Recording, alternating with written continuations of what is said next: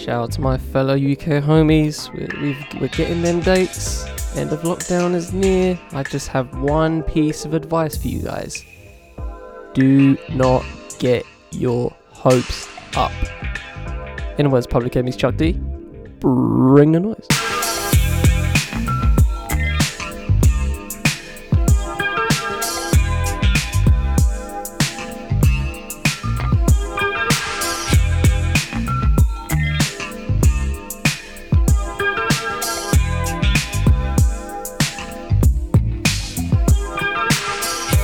From the Fifth M Podcast Network, I am Charlie Taylor, and this is What's Good. Welcome back, ladies and gentlemen. Hope you've all had a good week in the circumstances. Yeah, man, we're getting them dates, getting like them April, May, June, July. It's all coming. It's all coming into focus. But the reason why I said at the start, don't get your hopes up, is because of one thing and one thing only. The powers that be. I am not ever believing the powers that be and any of their words until it actually happens. I'm sorry. I just can't. I can't do it. Like even like people like I got an email saying like the one festival I copped for a few months ago. They're saying, we're on, we're gonna go. I think I saw a headline today that Reading and what's the other one? Fuck. Reading and what's the other part of the festival? Leeds, that's it. Reading and Leeds and Reading. There you go. Yeah, apparently they're on. So yeah, man, it's looking promising, but I'm just not one of those people. I'm not one of those people. I know I'm being very glass half empty with this, but I'm just doing it for my sanity. And I think you guys should do it for yours. You know what I mean? I just don't trust nobody on this front, man. You can plan your holidays if you want. Go for it, bro. Go for it. But just get them contingencies, man. Because I just don't know what to tell you. If you go for certain things and you ain't got the ability to get them refunds or nothing like that. I'm just saying, that's on you, bro. That's on you, right? And that goes for anyone else in the rest of the world. Like, if you are COVID-19 and Corona's still lurking about like it is in the UK right now, just be cautious to yourself. You know what I mean? Just take care, man. Just don't be too. Don't be knee jerk with this. Don't be knee jerk. Don't see the dates and go like, all right, good, I'm copping a flight on that day. No, don't be doing that. Don't be doing that. All right, just. Keep it chill.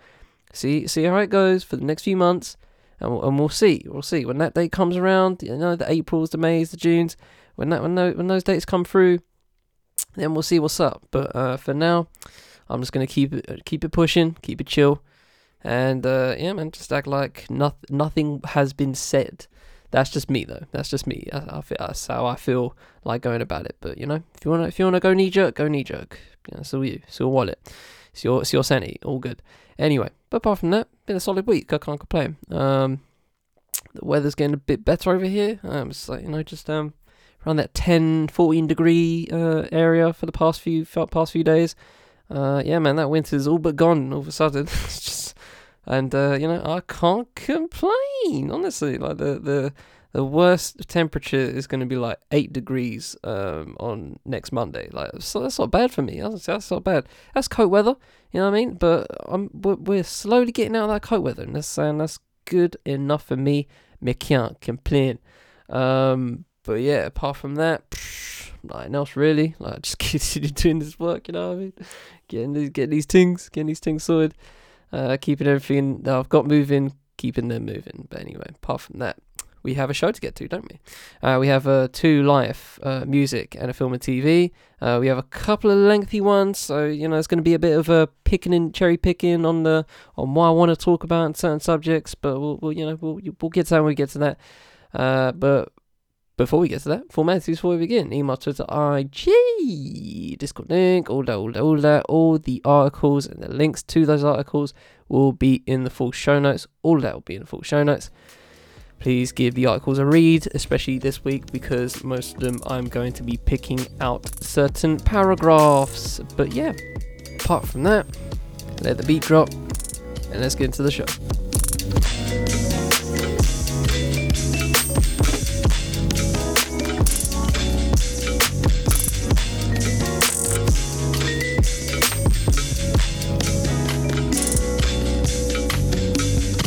In a week where reggae and dancehall legend U-Roy died aged 78, NASA's Perseverance rover successfully landed on the Martian surface. There was actually some panorama video from there and actual audio as well. Fascinating stuff, honestly. People going like, "Oh, we're gonna be on Mars in like 4 years." I'm just like, okay, not me, but go for it. Do you? Government-backed forces. This is mad, actually. So this is just saying a court, but I just thought it was worth shouting out. Government-backed forces allegedly killed hundreds in a massacre at Ethiopia's Church of St. Mary of Zion in November, according to witness accounts. Why does it take until November? Why does it take until now to actually get this particular news out? You know what I mean?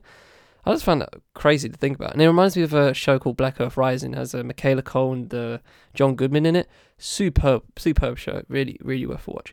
Naomi Osaka beats Jennifer Brady to win the Australian Open. I think that's like 4 now for Naomi Osaka. That's crazy, man. Like, she obviously beat Serena in the semis, and yeah, man, it's Naomi Osaka as well. We're just living in it. And lastly, Daft Punk calls it a career after 28 years. And I still hold the opinion that I put via my Twitter. I said, we are all culturally obliged to spin one more time, at least once in the next, now. Like, right now. If you ain't done it, do it now. Go spin one more time, because that shit bangs. Absolute tunage. Alright, we're starting off with life. And we're starting off with in Finland, of all places. I found this article so fascinating. Like, it just blew my freaking mind. In terms of just like, I mean, it doesn't make sense on the face, but when you get into it, it's just, I don't know.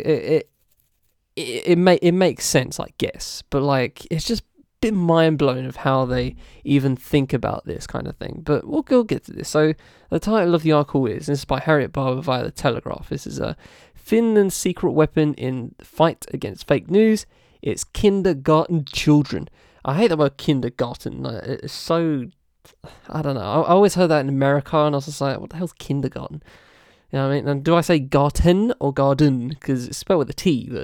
I feel like garten is a bit, I don't know, it's a bit of a mouthful in my mouth anyway. Anyway, that's not the article. Let's get into the actual article, shall we? When 5G masks were attacked in May, the government was left scratching its head. On New Year's Eve, when anti-vaccine campaigners shouted COVID is a hoax at doctors and nurses leaving London St Thomas Hospital, there was a collective grimace. Last week, it was reported that almost half of the UK's children complained they were being exposed to misinformation every day. More than 1 in 10 said they see it more than 6 times a day. This infodemic, as the World Health Organization calls it, that's a great word, infodemic, I don't know that, is growing. But one country has been hot on its tail. Finland recently topped the European annual index of measuring resistance to misinformation and disinformation. United Kingdom came in 12th. Okay, what's the total number? Because I want to... Can I roast? I'm not sure. Is it 12 out of how many countries? I forget how many European countries there are. And the country puts its success down to targeting its children. It's a weird way of wording it, but sure. Scoping out its children. In 2014, the government embedded media literacy, which has been practiced since the 70s, into the curriculum, teaching children from the age of 6 to read sources critically. Teachers encourage children to evaluate and fact-check websites, ask students to hunt for dubious news and find its source, and demonstrate how easy it is for statistics to be manipulated. It's taught across all disciplines. In art, children might see how images can be digitally altered. Fuck off, really? That's crazy. I don't think I know how to do that. I mean, like, you have the search on. You take the image, then you search it via Google. That's the only way I've ever been taught about it. Not in school, obviously, because school here sucks, but I mean just in, just saying you see on social media or yeah. Anyway, where was I? In art, children. In history, propaganda campaigns are analysed. Now that is what's highly necessary. I need that shit in schools right now. Yeah, man. Honestly, seeing propaganda right as a kid, it was really weird. It was really jarring because, like, you know you know what it's trying to do, but you can't I mean, this is me personally. I don't know about you guys, but I saw it and I was just like, you see the homegirl with the bicep, flexing and for the women, stuff like that. You see that kind of stuff, and what's the other dude? The dude with the mustache, and he's like pointing at you, and the fact that wherever you go, the finger's still pointing at you. That's legit, and I kind of knew what was going on here, but I didn't know what was going on there, if that makes any sense. But anyway, that's just me. I don't know about you guys, but I would love that kind of thing to be taught to schools, honestly. And in science, vaccine disinformation is put to the test. But Finland has more reason than most to target disinformation. 2014, when neighbouring Russia annexed Crimea, began looking nervously at its noisy neighbour. Jussi Toivonen, Chief Communications Specialist at the Finnish Prime Minister's office, says, quote, after the illegal annexation of Crimea by Russia in 2014, we saw an increased disinformation activity targeted at Finland. For example, attempts to rewrite our history and persecution of journalists and researchers who covered Russia critically, unquote. He says that in recent years there have been efforts to erode trust in society, democracy and its institutions, such as the media and the elections. Finland declared independence from Russia in 1917. That's crazy to think about, actually. Finland as part of Russia. That's, you can see Ukraine, right? And you're like, okay, that was clearly formerly Russia. But Finland, I don't know. You don't see it as that, but interesting. Anyway, quote, there's been outright dissemination of disinformation relating, for example, to COVID-19 vaccines, he adds. Unquote. 2 weeks ago, the Helsinki Times reported that mailboxes in Turku, southwest Finland, have been filling up with pages urging people not to wear face masks or get vaccinated against the virus, and yet little has gone through. Quote, attempts have not resonated in our society. People are critical and they are aware of these kinds of attempts and activity. I can say that our society has been resilient, Mr. Toivonen notes. According to a recent study, over 80% of Finns say they are willing to take the COVID-19 vaccine. Compared to countries at the bottom of the index, only 53% of people in Turkey say they'll get the jab. In Montenegro, it is 45%. And there's actually a little rankings here for media literacy. And UK, UK's there. So that's 1, 2, 3, 4, 5, 6, 7, 8, 9, 10, 11, 12. Oh yeah, 12, okay. And Ireland is actually above us, believe it or not. Iceland is above us. Luxembourg is ahead of us. Madness. Mr. Toivonen places the country's success down to its teachers. Quote, our education system plays a very crucial role in combating disinformation, unquote. Minna Harmonen, counsellor for education and a former teacher, says that with increasing use of internet and social media, there's a need for more quote-unquote profound literacy. Quote, we don't know who has made online texts, written them, or who is spreading them. The need to critically read has arisen quite a lot in recent years, she says. Her feelings on the topic are strong. Quote, propaganda, misinformation, and fake news have the potential to polarize public opinion, promote violent extremism and hate speech, and ultimately to undermine democracies and reduce trust in the democratic processes. Music to my ears, unquote. That was I should say unquote and then say that, but yeah, she didn't say music to my ears. I said that. It is music to my ears, honestly. That's great. Great quote. Miss Harmonen says the Finnish schools have a tradition of analysing current affairs and using contemporary sources such as news reports. They'll run mock debates and write essays on how those debates went. This is great. One activity asks students how to find how the media in one country portrays people living in another and what to believe from the coverage. Another asks children to identify their quote-unquote social media bubble, discuss how it affects attitudes towards people with different opinions, and teaches them how to burst it. This is fucking music. This reminds me of that Tom Nichols, I think Bossman's name was, that YouTube video I shared a few months ago. That was really good. It talks about media bias, and basically you spend like 50 minutes talking about like one BBC Newsnight clip on like immigration. It's fascinating stuff. Great. If you haven't peeped that episode, go peep that episode. So I think media bias should be in the title.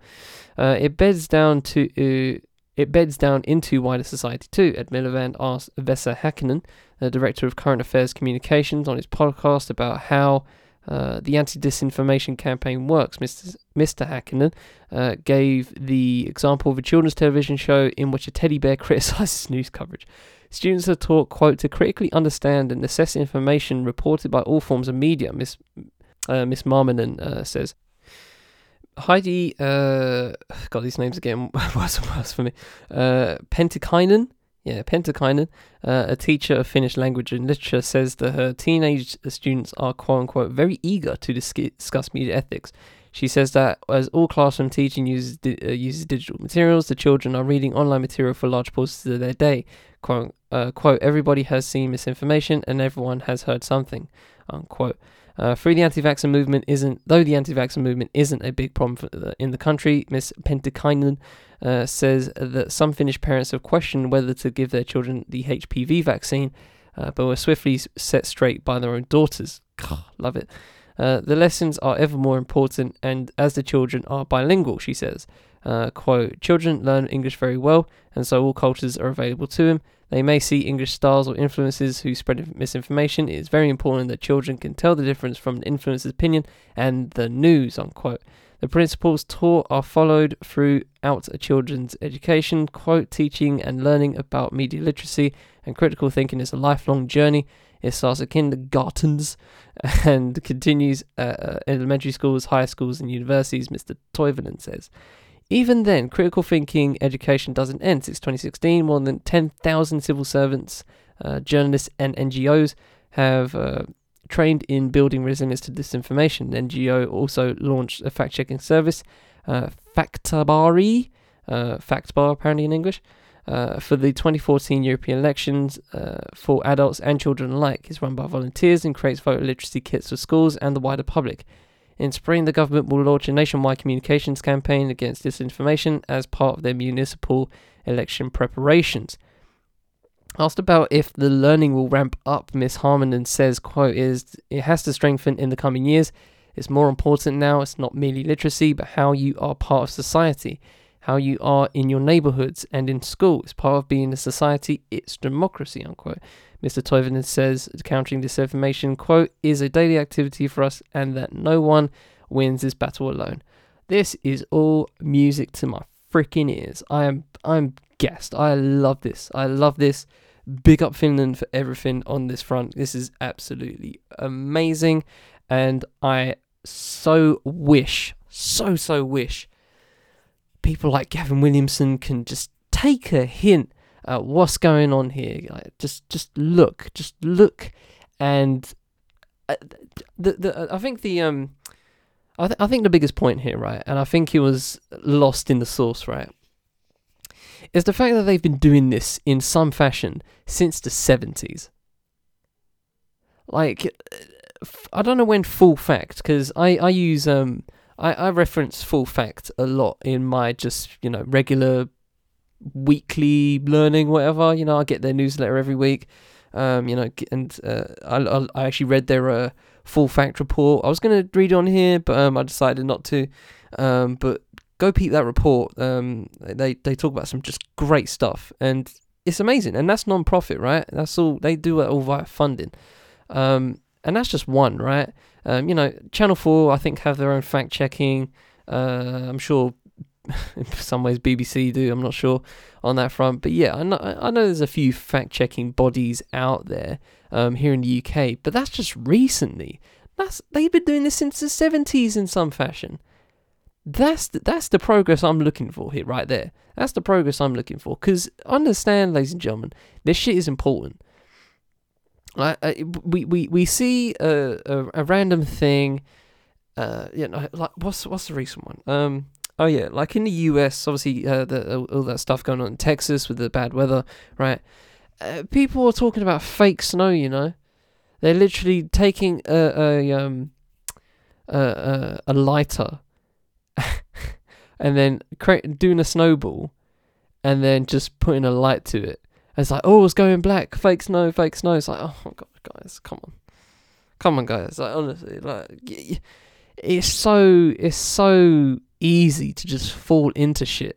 It's so fucking easy. It's so easy to just trip up and fall into some gunk.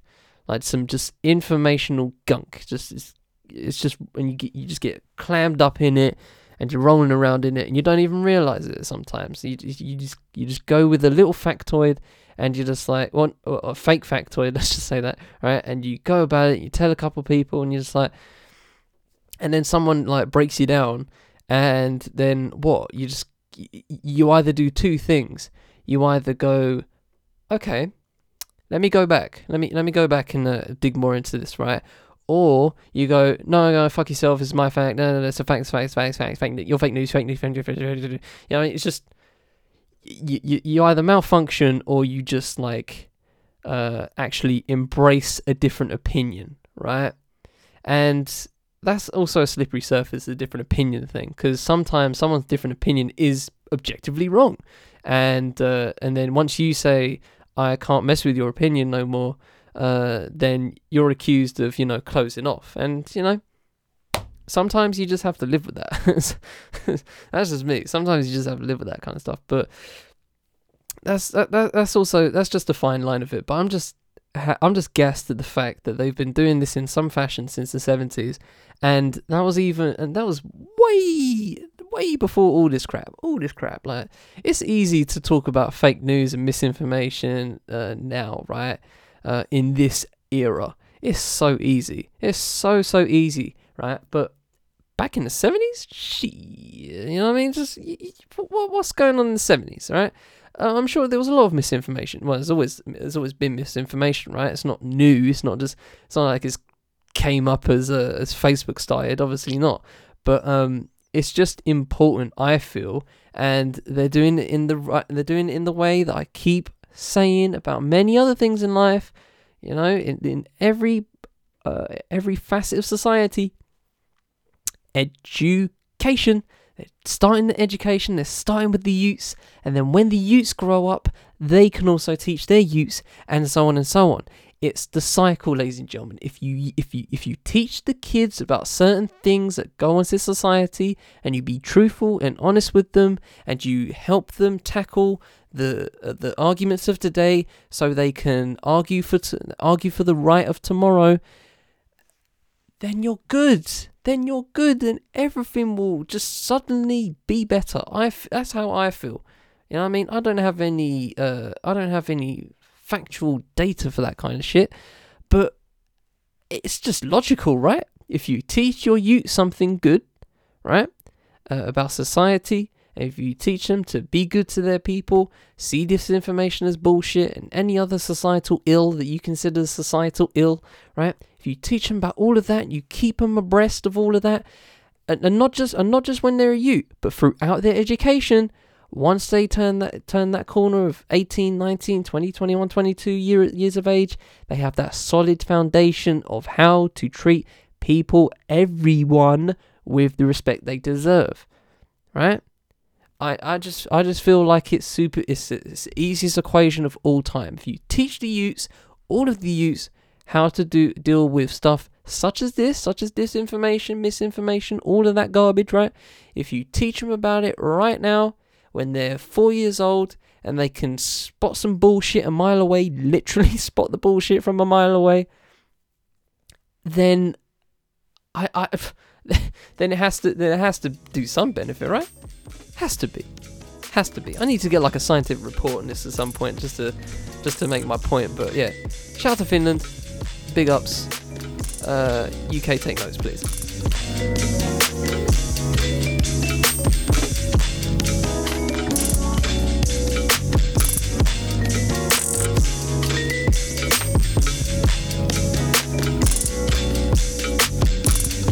So apparently, ladies and gentlemen, I have 613 hours of disk space remaining. Oh, can I fit it all in? Can I fit the show in? I don't know. Anyway, we're up on to film and TV.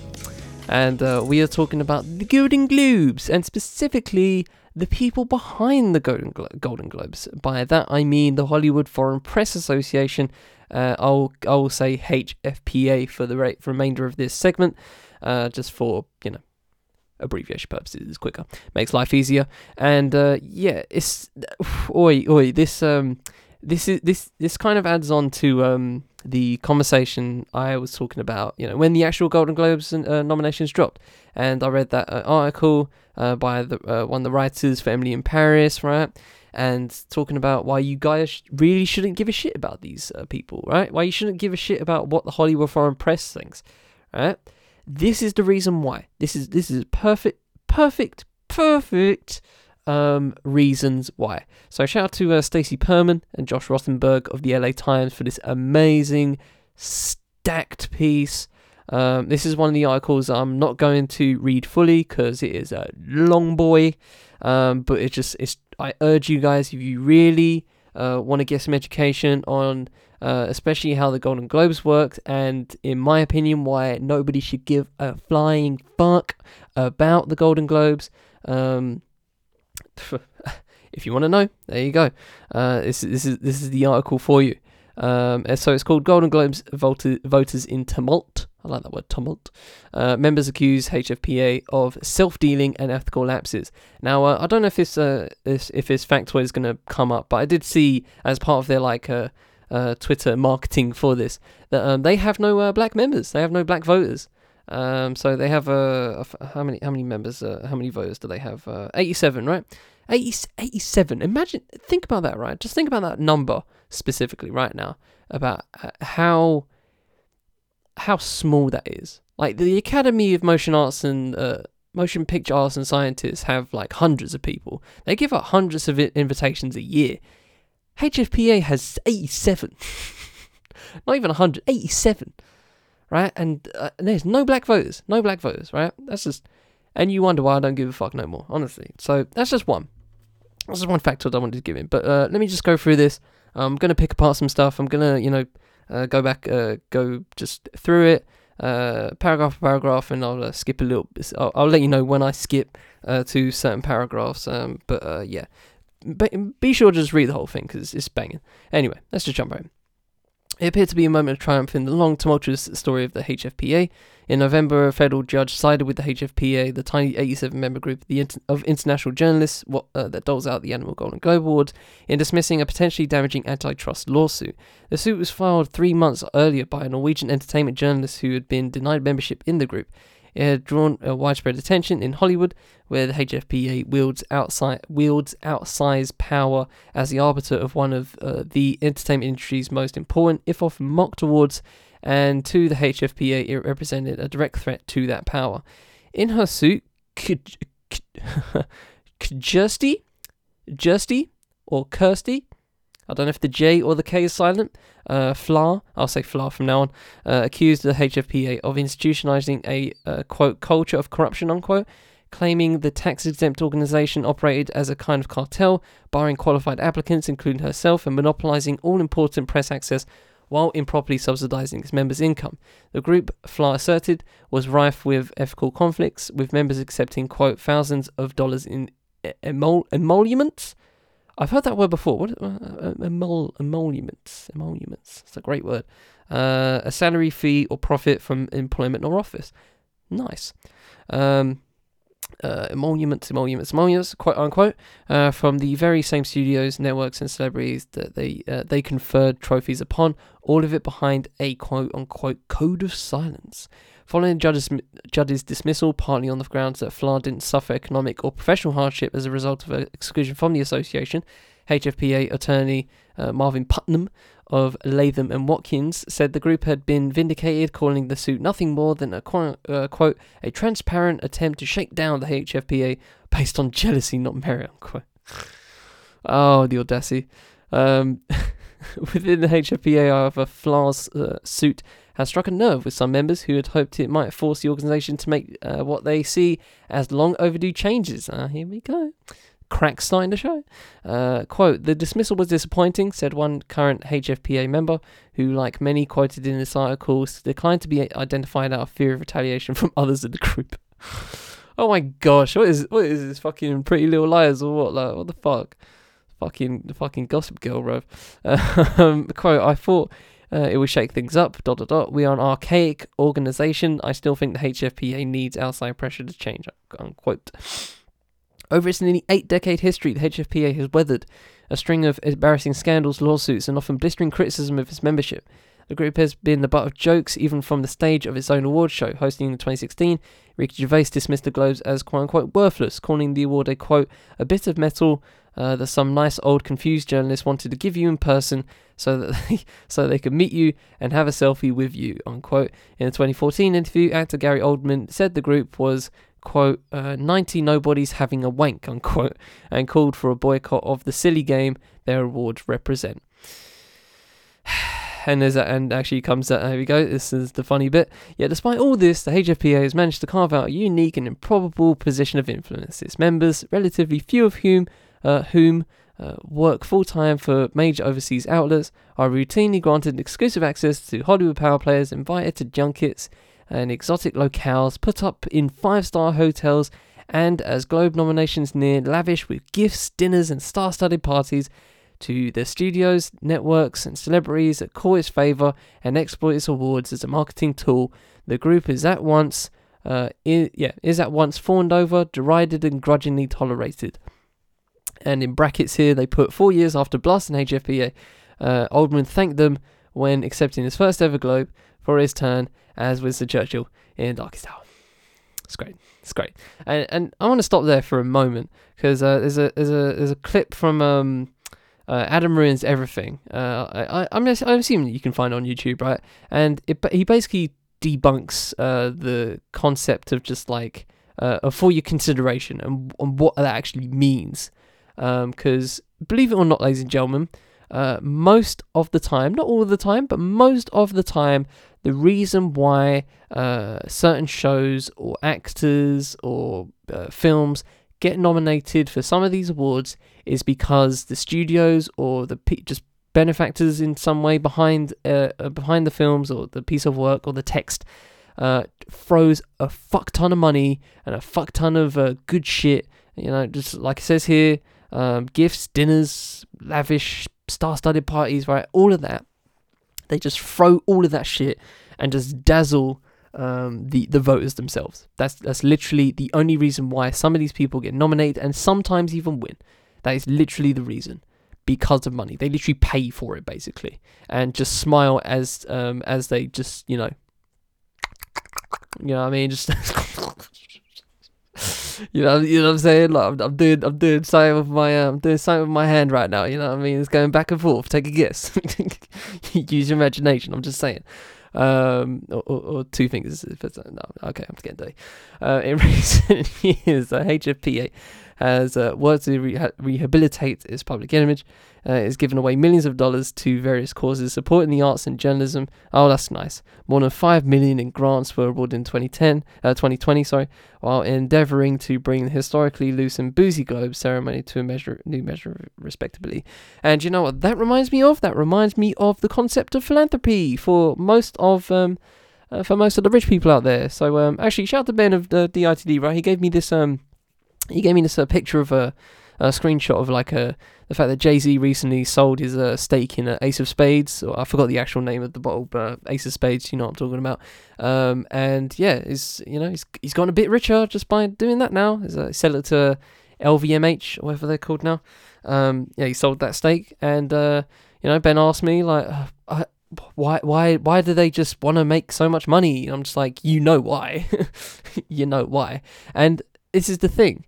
This is the reason why I don't give a fuck about the 5 million in grants, right? This is the reason why I don't give a fuck about that number, right? And I never give a fuck about most of these numbers that come out when they, give away this money or, do it in grants and stuff like that. The reason why I don't care, right, is the same reason why people like John D. Rockefeller, who is adjusting for inflation, still the most richest person in modern history, in American history anyway, but he was actually the biggest philanthropist at the same time. He had like a 600 billion, fucking 100 billion, hundreds of billions net worth, right?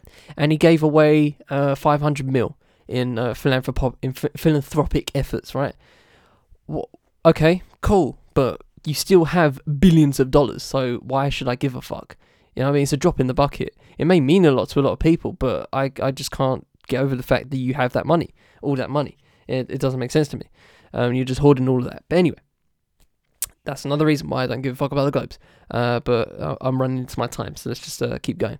But the run-up to the 78th Golden Globe Awards ceremony slated to run on February 28th. Questions persist around the Insular Association's legitimacy, the qualifications of its members, and its ethics.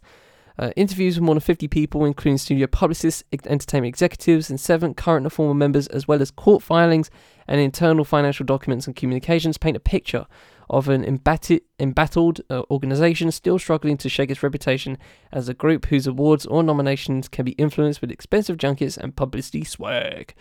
The Times' investigation also found that the non-profit HFPA regularly issues substantial payments to its own members, its own members in ways that some experts say could run afoul of the IRS, of IRS guidelines, Internal Revenue Service, for those that don't know, money people in America anyway. HFPA members collected nearly $2 million in payments from the group in its fiscal year ending in June 2020 for serving on various committees and performing other tasks, more than double the level 3 years earlier. So there we go. Let's do the math.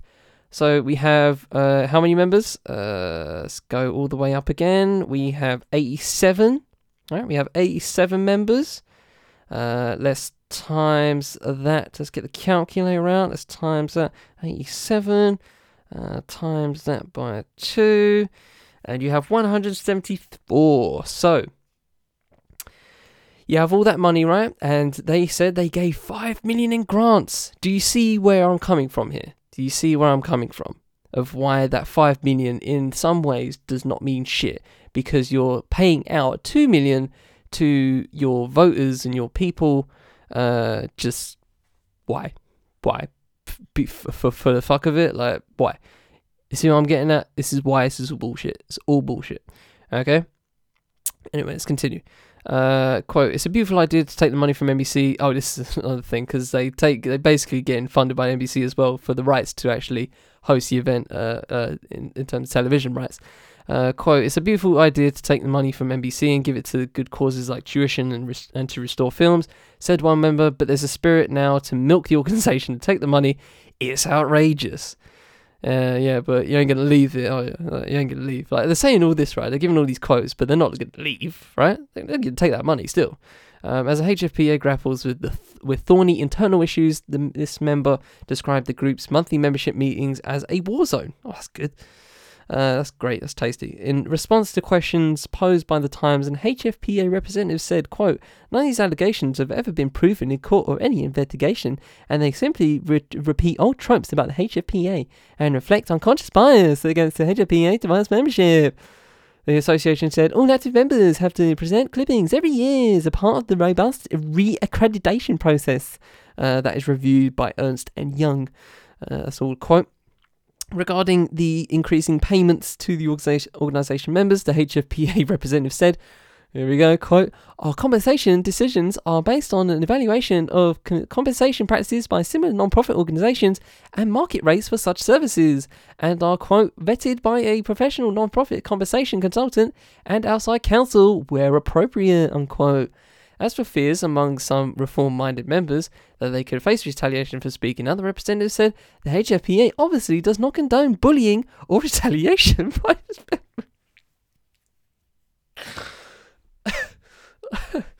Oh gosh, this is great. This is amazing. Like, you can't write it. It's great. Here we go. Here's another tasty bit.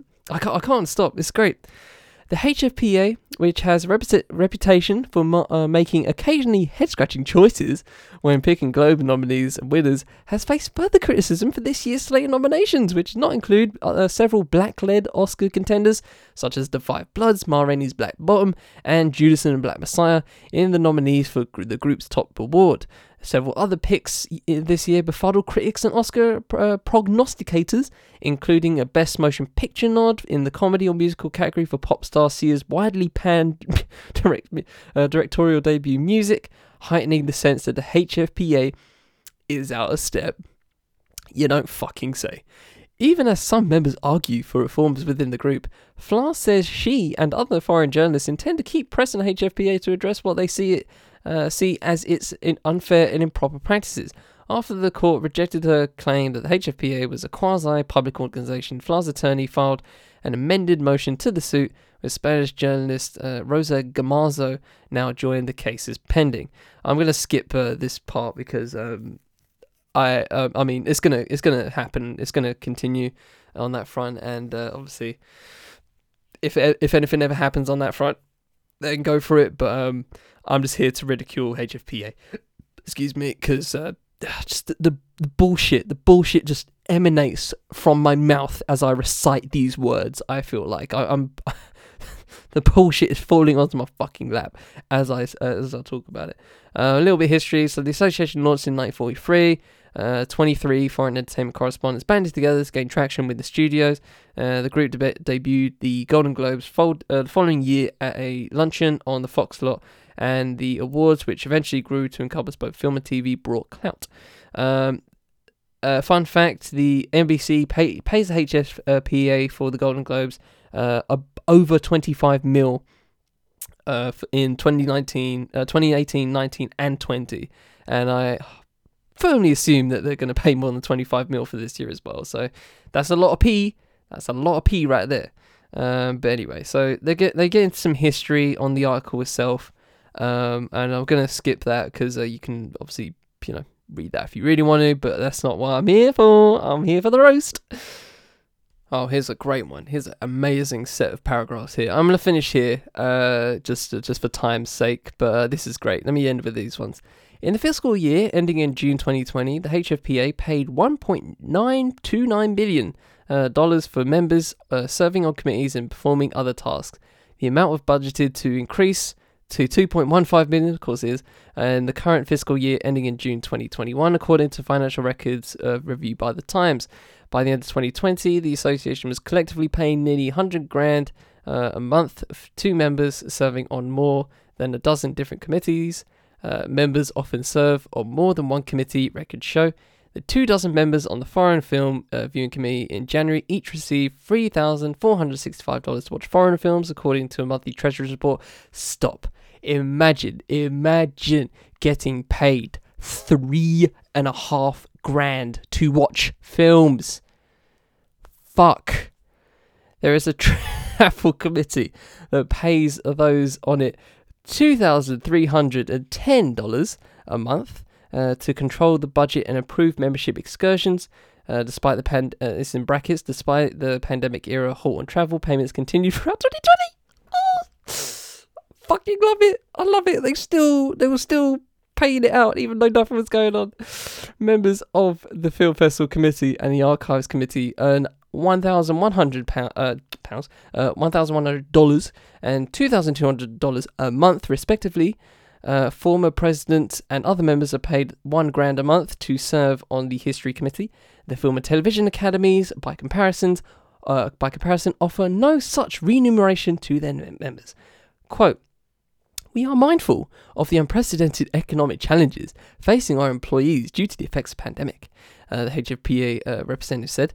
"The HFPA is committed to maintaining the continuity of our skilled and experienced workforce to ensure our future success and will continue to compensate them for the range of services they provide to the organisation."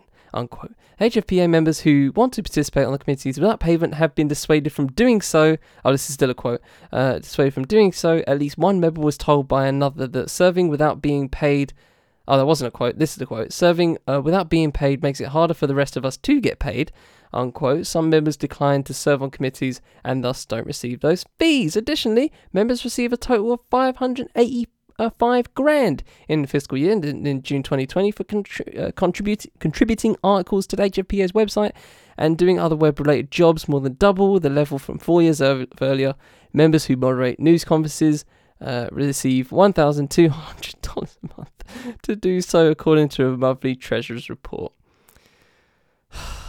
There is so much here, ladies and gentlemen. I've only scratched the fucking surface. You have no idea how fat this article is until you read it.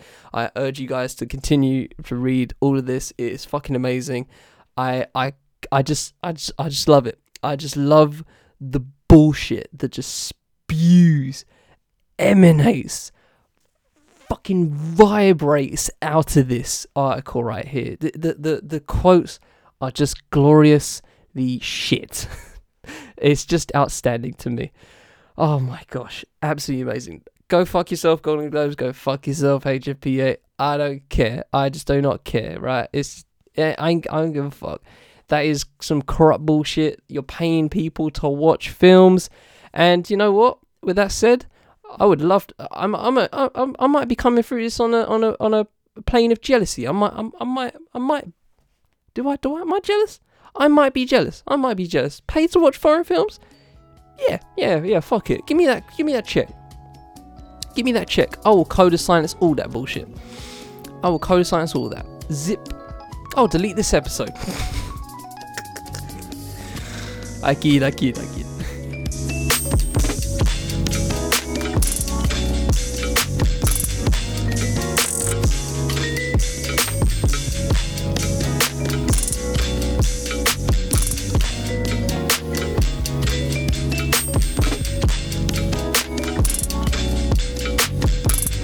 Okay, we move on to music, and this is a great one. This is a great little piece right here. It's a tasty little piece. I don't know if I can actually link this below. It's a PDF. Shout out to Ben again who gave this to me. This is via Billboard's just bulletin that they give out to people that subscribe to their pro feature or whatever. But he gave me this. He gave me the whole thing. But I just want to read this one article, which is basically the front of the piece. It's called Under Pressure: How Labels Are Navigating Cancel Culture After Morgan Wallen. Wallen? I'll say Wallen. It sounds more better. Sounds much better. So, for those that don't know, the Morgan Wallen fiasco, well, it's in the article. Let's just go ahead and read. So this is by Tatiana Cirasano. If you haven't heard the story, you're in for a ride. So let's get into it. After a video leaked to TMZ of rising country artist Morgan Wallen using the N-word on February 2nd, radio cut his songs, streaming services dropped him from official playlists, his booking agent stopped working with him, and his label quote-unquote, suspended his recording contract. The Academy of Country Music even deemed him ineligible for this year's ACM Awards. He was essentially exiled from the music business, except by fans. Wallen, who on February 10th issued a video apology saying, quote, "I fully accept any penalties I'm facing," unquote, is now spending his 5th straight week at number 1 on the Billboard 200 chart, dated February 20th, with his dirty track, Dangerous, the double album. I love it. America, don't change. Just never change. Like, imagine that. You say the N-word, you go on the charts. I love it. I just never change, America. Never change. Wallen was helping lead the genre into the streaming era, appealing to a new generation of fans. But then his behaviour thrust country music's lack of inclusivity and diversity under serious scrutiny. Yeah, because he really needed that for them to be under serious scrutiny. Started a public conversation about the work it needs to do, both to update its practices and to reach beyond its core audience.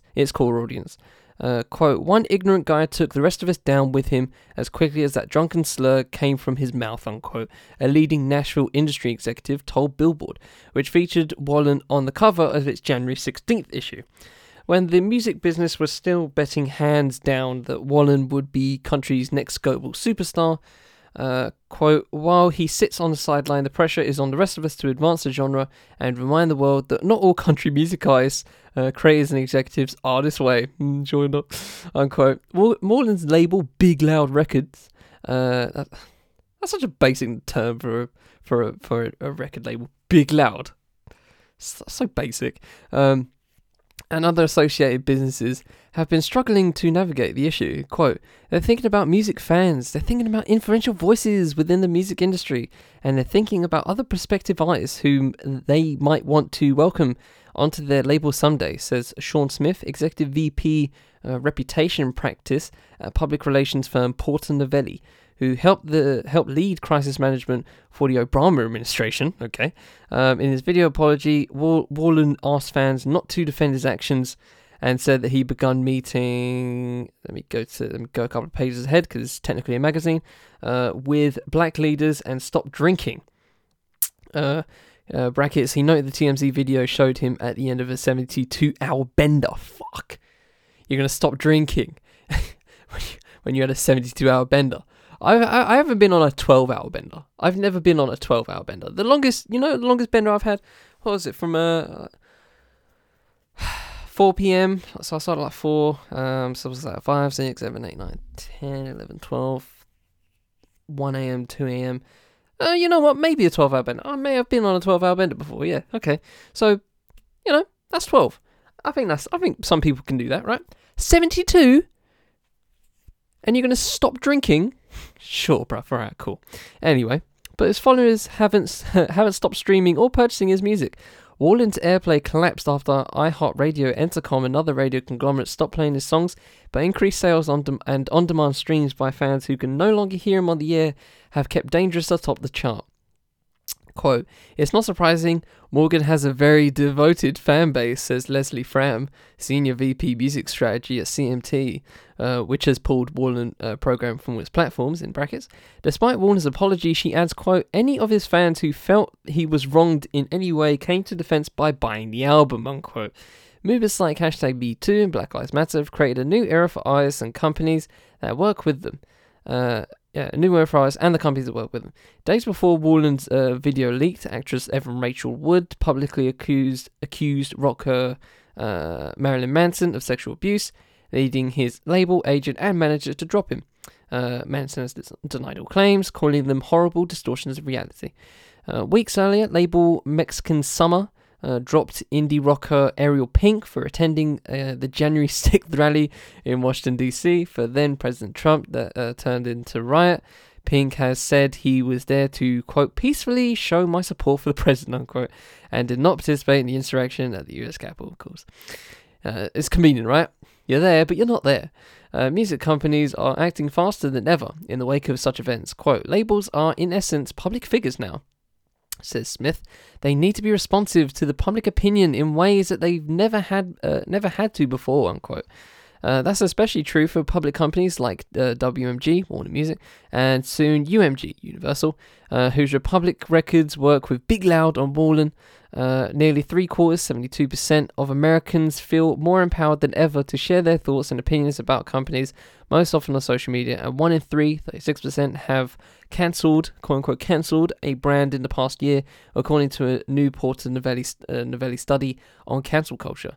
A study found that companies are accountable for both their own brands and those of their representatives, as 87% of Americans think companies need to take responsibility for the words and statements of executives.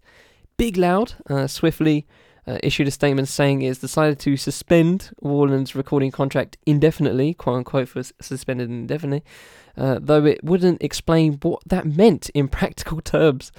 So blank. I love the blank nature of this. It's like they're saying shit but not actually saying anything. I fucking love music talks. I love suit talk. Suit talk is the best talk. Like they say shit but don't actually say anything. It's fucking great. It's amazing word spin. Where was I at? The label continues to rake in over 1.5 million a week from Wallen sales and streaming Billboard estimates. So stop right there. You know what you should do with that 1.5 mil? Go give it away to a black community charity, something like that. That is saying something with actually saying something. That's actually saying something right there. Give that money away. If you really feel bad about this, go give the money away. Give all them sales away. No, you ain't, because you're gonna pocket that shit in ya. Exactly. It's the bullshit again. It's the bullshit again, ladies and gentlemen. I might just label this episode bullshit, and more bullshit. Oh wait, avoiding bullshit, bullshit, and more bullshit. Anyway. That's not going to be the title. But I wish I could title shit like that. Anyway, a source tells Billboard the label has halted all activity around Wallen, including promotion and planning what was expected to be a 2021-22 arena tour. But a prominent entertainment lawyer who requested anonymity says a quote-unquote suspension is a way to, quote, kick the can down the road without clear legal meaning. There we go. It would seem, quote, it would seem to mean that they're waiting to see whether the public is satisfied with the steps they have taken to rectify the situation, says the lawyer. And you know what? I guarantee you it will be enough. Doing nothing is enough for a lot of people. And people just don't care enough. That's just how it is.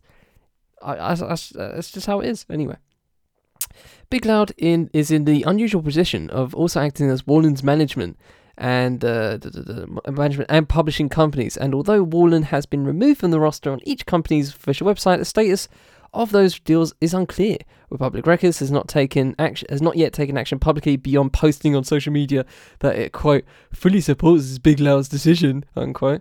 But both labels declined to comment for this story. It's great. You post this shit on social media saying I support this decision, but you actually don't, just go any further than that. Guys, just say one thing and then stay silent. That's how to do it, ladies and gentlemen. It doesn't matter. It just don't fucking matter. Labels in such situations have several options. Here we go, this is great. They could stop promoting an artist's work, or even drop the artist instead of picking up another option on his or her contract. Brackets, labels typically have 6 months to a year after an album is released to make this determination. The most severe step would be to entirely pull an artist's recordings from stores and streaming services. That's what Sub Pop did with indie rock band RV Buffalo last July, after the band's founder RV Zana Isenberg was accused of raping a former bandmate. Fucking alright. Brackets, Zana Isenberg has not publicly responded to the claims. Cool. Okay, says a lot. Quote, that's something we as artists, lawyers, are probably going to have to beef up negotiations about in the future, unquote. Lawyer said, quote, there should be a mechanism for what would then be the artist's rights. This is so great. So final few paragraphs here. Might as well just finish it up anyway. Quote, in the end, labels must make a business decision, says Janet Kominos, CEO of entertainment insurance provider Spotted Risk, which offers disgrace insurance that reimburses companies and brands when celebrities they partner with are involved in scandals. They have policies. They have insurance, ladies and gentlemen. They have insurance. And they still fucking keep them. Oh, fucking love the industry. Oh, love it. Such bullshit. Anyway, where was I at? Reimburses. All right, quote, is Wallen profitable enough to outweigh the legal fees, PR costs, and incalculable reputational damage of keeping him on their roster?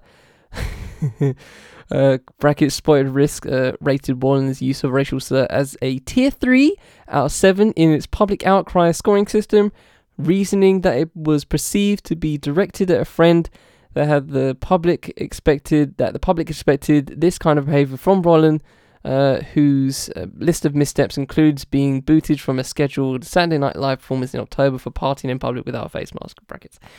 More labels could also add safeguards to recording contracts known as morality clauses, which are common in brand endorsement deals. Most stipulate an agreement can be terminated if an artist commits an act of moral turpitude, which can be anything that violates community moral standards and brings public disrepute to the company. Quote, these clauses are getting broader and broader, especially since the hashtag MeToo movement, says a Fox Rothschild partner Heidi Vaccarano. I think I said that right, Vaccarano. In response to changing circumstances, quote, the fans will not only attack the artist but also the company and push them, unquote, to sever ties with the talent. The Black Music Action Coalition, in a February 5th letter, applauded the country music's industry's swift and sweeping efforts to condemn Wallen's actions, and Fram hopes the artist will continue to help the same group of fans understand. To continue to help that same group of fans understand the reason behind the industry's swift action against him. That's a weird way of wording it. I don't know. It's just muddled me up. That decisive condemnation has also set a new precedent for how quickly labels and other music companies are expected to react to situations in the future, says Smith. Quote, every time a company acts to respond to public pressure, that bar is now raised, he says. The next time an artist finds themselves in a situation, the label will be judged against a new timeline. Out fucking standing. The whole thing, outstanding. Just outstanding. Absolute fucking garbage. I love how back uppy, like how easy these people just back up each other in certain ways. It's so great. And the most jarring thing about this, I don't even think, right, it's the fact that Warland's fans have basically kept the album at number one in response to him saying the N-word after a 72-hour bender. Drinking bender, right? I don't think that's the worst thing about this. I don't think that's the most jarring thing about this, but that is fucking jarring. I think the most jarring thing about this, to me personally, is the fact that these industry people do everything but sever every single tie with these people. And you can make an argument that it's about, you don't want to be reactionary, right? You don't want to knee-jerk like we were talking about with the misinformation stuff and the fake news stuff in that segment. That's obviously a different type of knee-jerk reaction, but I can understand why people would think that. But honestly, bro, if you guys are giving this much shit about money and you are pocketing that money, I feel like everything you say doesn't mean shit to me. It doesn't mean anything. They still pocket that 1.7 million. They still pocket that. I don't see nothing in the article saying they gave that money away. If they gave that money away, then I would if they made no money from this, then I would completely understand why they kept him on or quote unquote suspended him or quote unquote indefinitely, right? I can understand why you do that if you gave away the money. But you are still pocketing his art. You are still pocketing it, right? So everything you say when it comes to quote unquote suspending him, quote unquote indefinitely, means fuck all to me. It means fuck all. Simply because you are taking the P still. You are taking that dollar, you are taking the pound, you are taking them yens. You are taking it all. You are pocketing that shit. You don't mind. You really don't mind. As long as that stream of money still comes through, you will do the least amount possible. The least amount. The bare fucking minimum. And that is why I fucking hate the industry, bro. And I'm not even in it. Absolutely outstanding.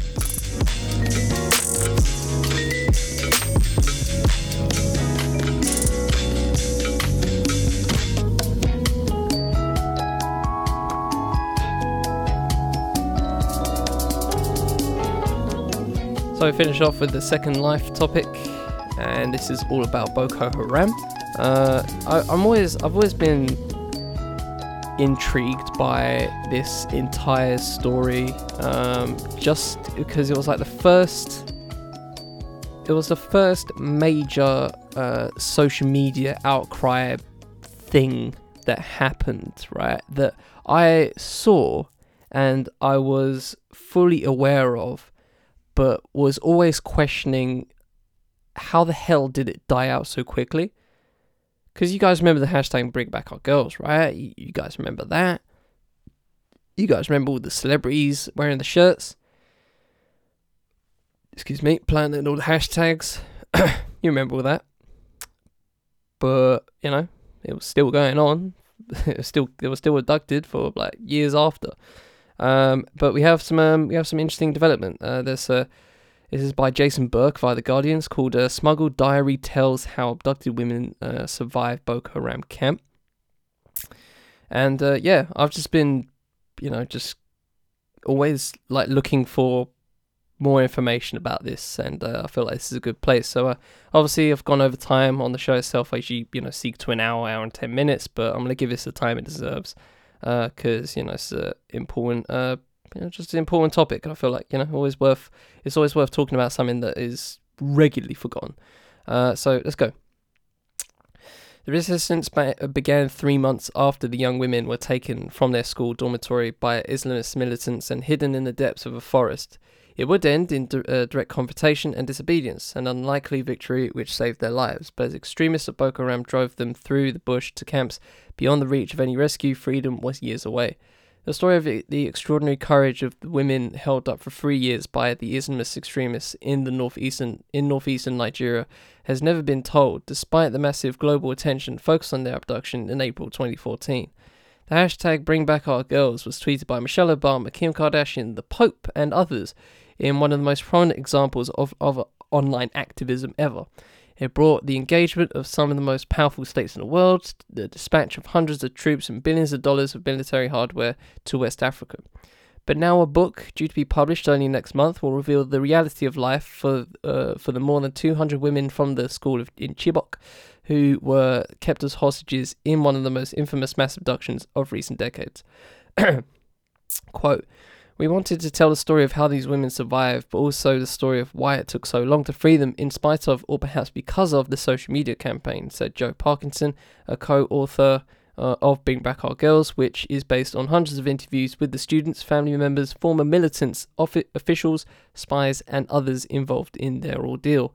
Among the students was Naomi Adamu. Her defiance began when the extremists told the students to swap their school uniforms for a black flowing all-covering garment. The 24-year-old kept her checkered blue dress, and then, risking beating or worse, she began a diary. The notebook she eventually brought with her out of the forest provided much of the raw material for the book. Adamu wrote on the days when it was safe, after compulsory lessons on the Quran and foraging for meagre rations from the forest.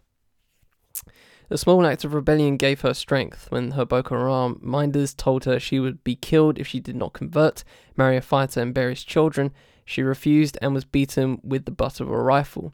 Her captors did not follow through on their lethal threat, nor were she or the others who refused quote-unquote marriage subjected to sexual abuse. But they were condemned to backbreaking labour as quote-unquote slaves. By mid-2015, with Boko Haram now on the retreat, Adamu and her closest friends were starting to lose their fear of the extremists. Inspired by her example, the other hostages began to fight back too, risking lashings with sticks and wire. Quote, I became the leader of our girls because I was the eldest among them, and I was the most stubborn.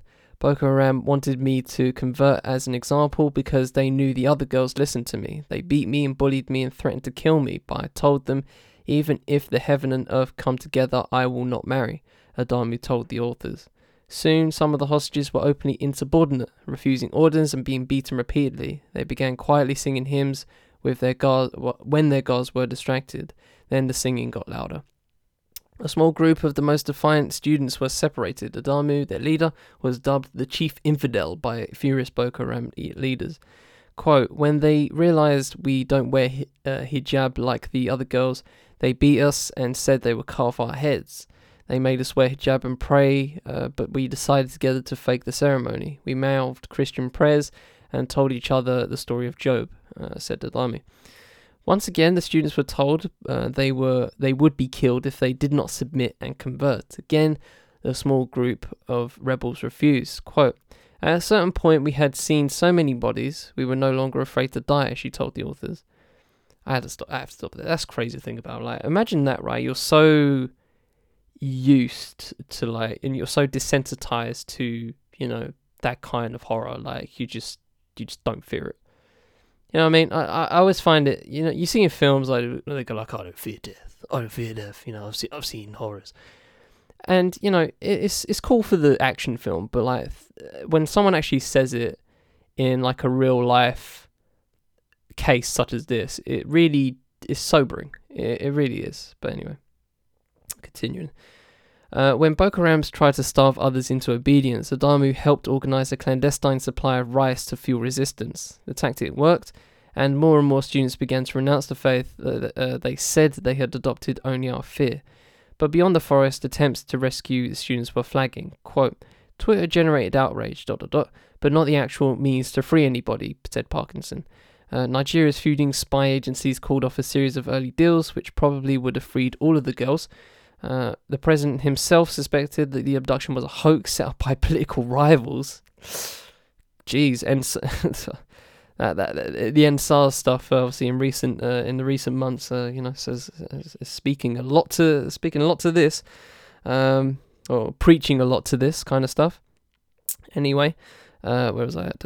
Rivals, key informants close to Boko Haram were arrested by Nigeria's military. A British spy plane sent to search for the women broke down en route to the country.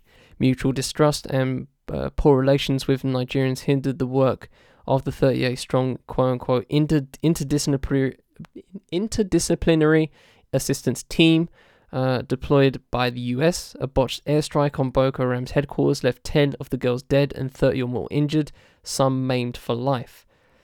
Well done, America. But Adamu remained determined to resist. Quote, partly I was strong because I was angry. I was angry we had been kidnapped before graduation, she said. And I was angry when 30 girls converted to Islam and got married, ... I felt some didn't fight hard enough. It divided the group and weakened our resolve. People accepted they wouldn't go home, Adamu said. Time was running out. The students were close to starvation. Their rations were cut again and again.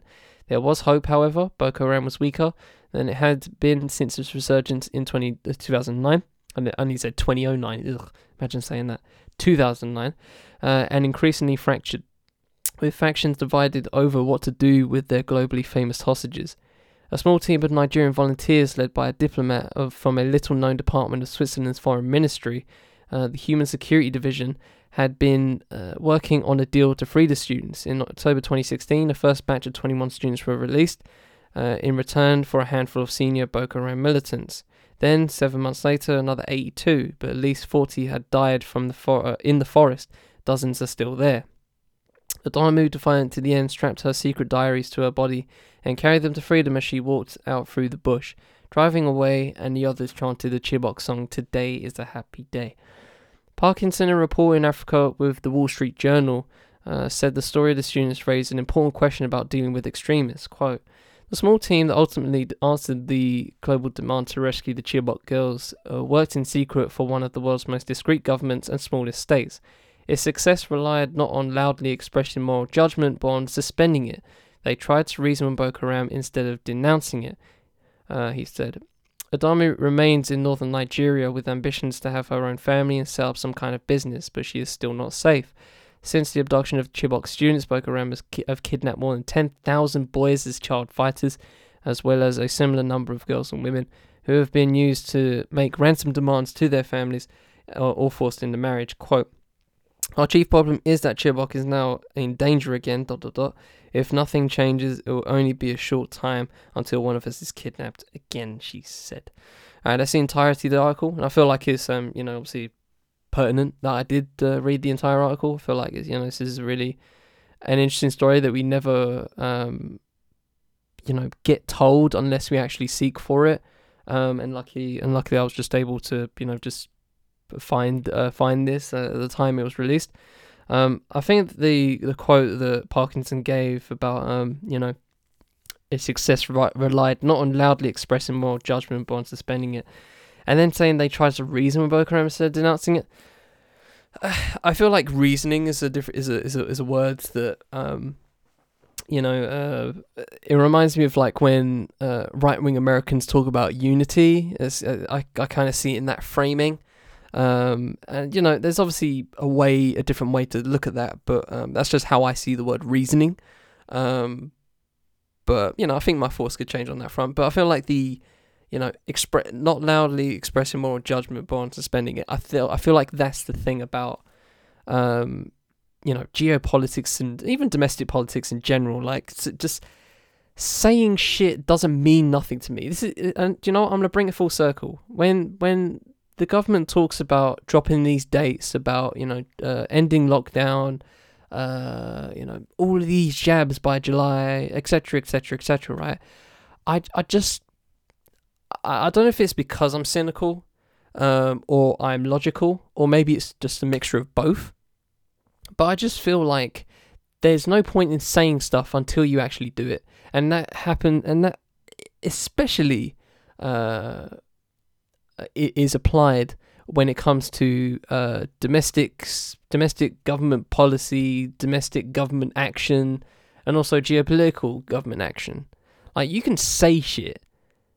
There's plenty of times where politicians say stuff, right? But what's the point if nothing happens? And that's what always happens.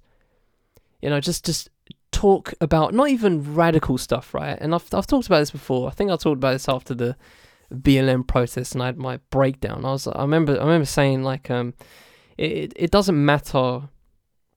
Saying it's the fact that they say stuff and it's not even radical, right? It's incremental. It's always increments. It's always incremental. Just minor changes, minor improvements to stuff.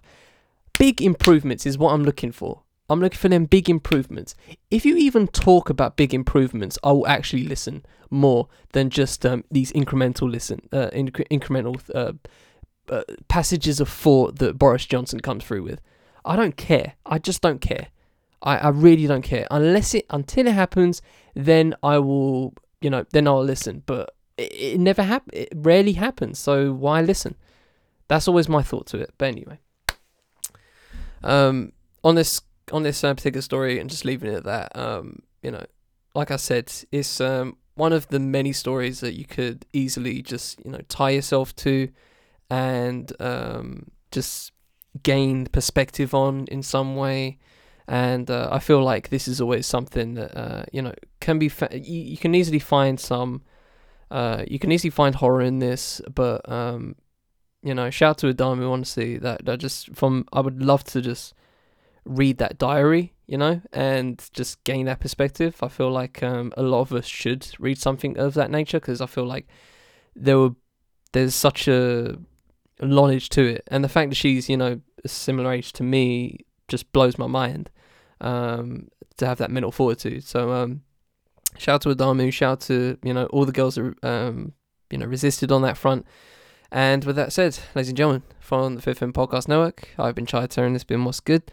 Intro music has been Too Much by Vanilla. Thanks to Chill Up Records for the ability to use the song. You can find both Chill Up Records Bandcamp discography and also Vanilla's website in the full show notes. Thanks to Nappy Hire for the interlude music, Charismatic. You can also find his site in the full show notes. And with that said, hope you all have a good week. I shall always try and do the same. But until the next time, take it easy, ladies and gentlemen.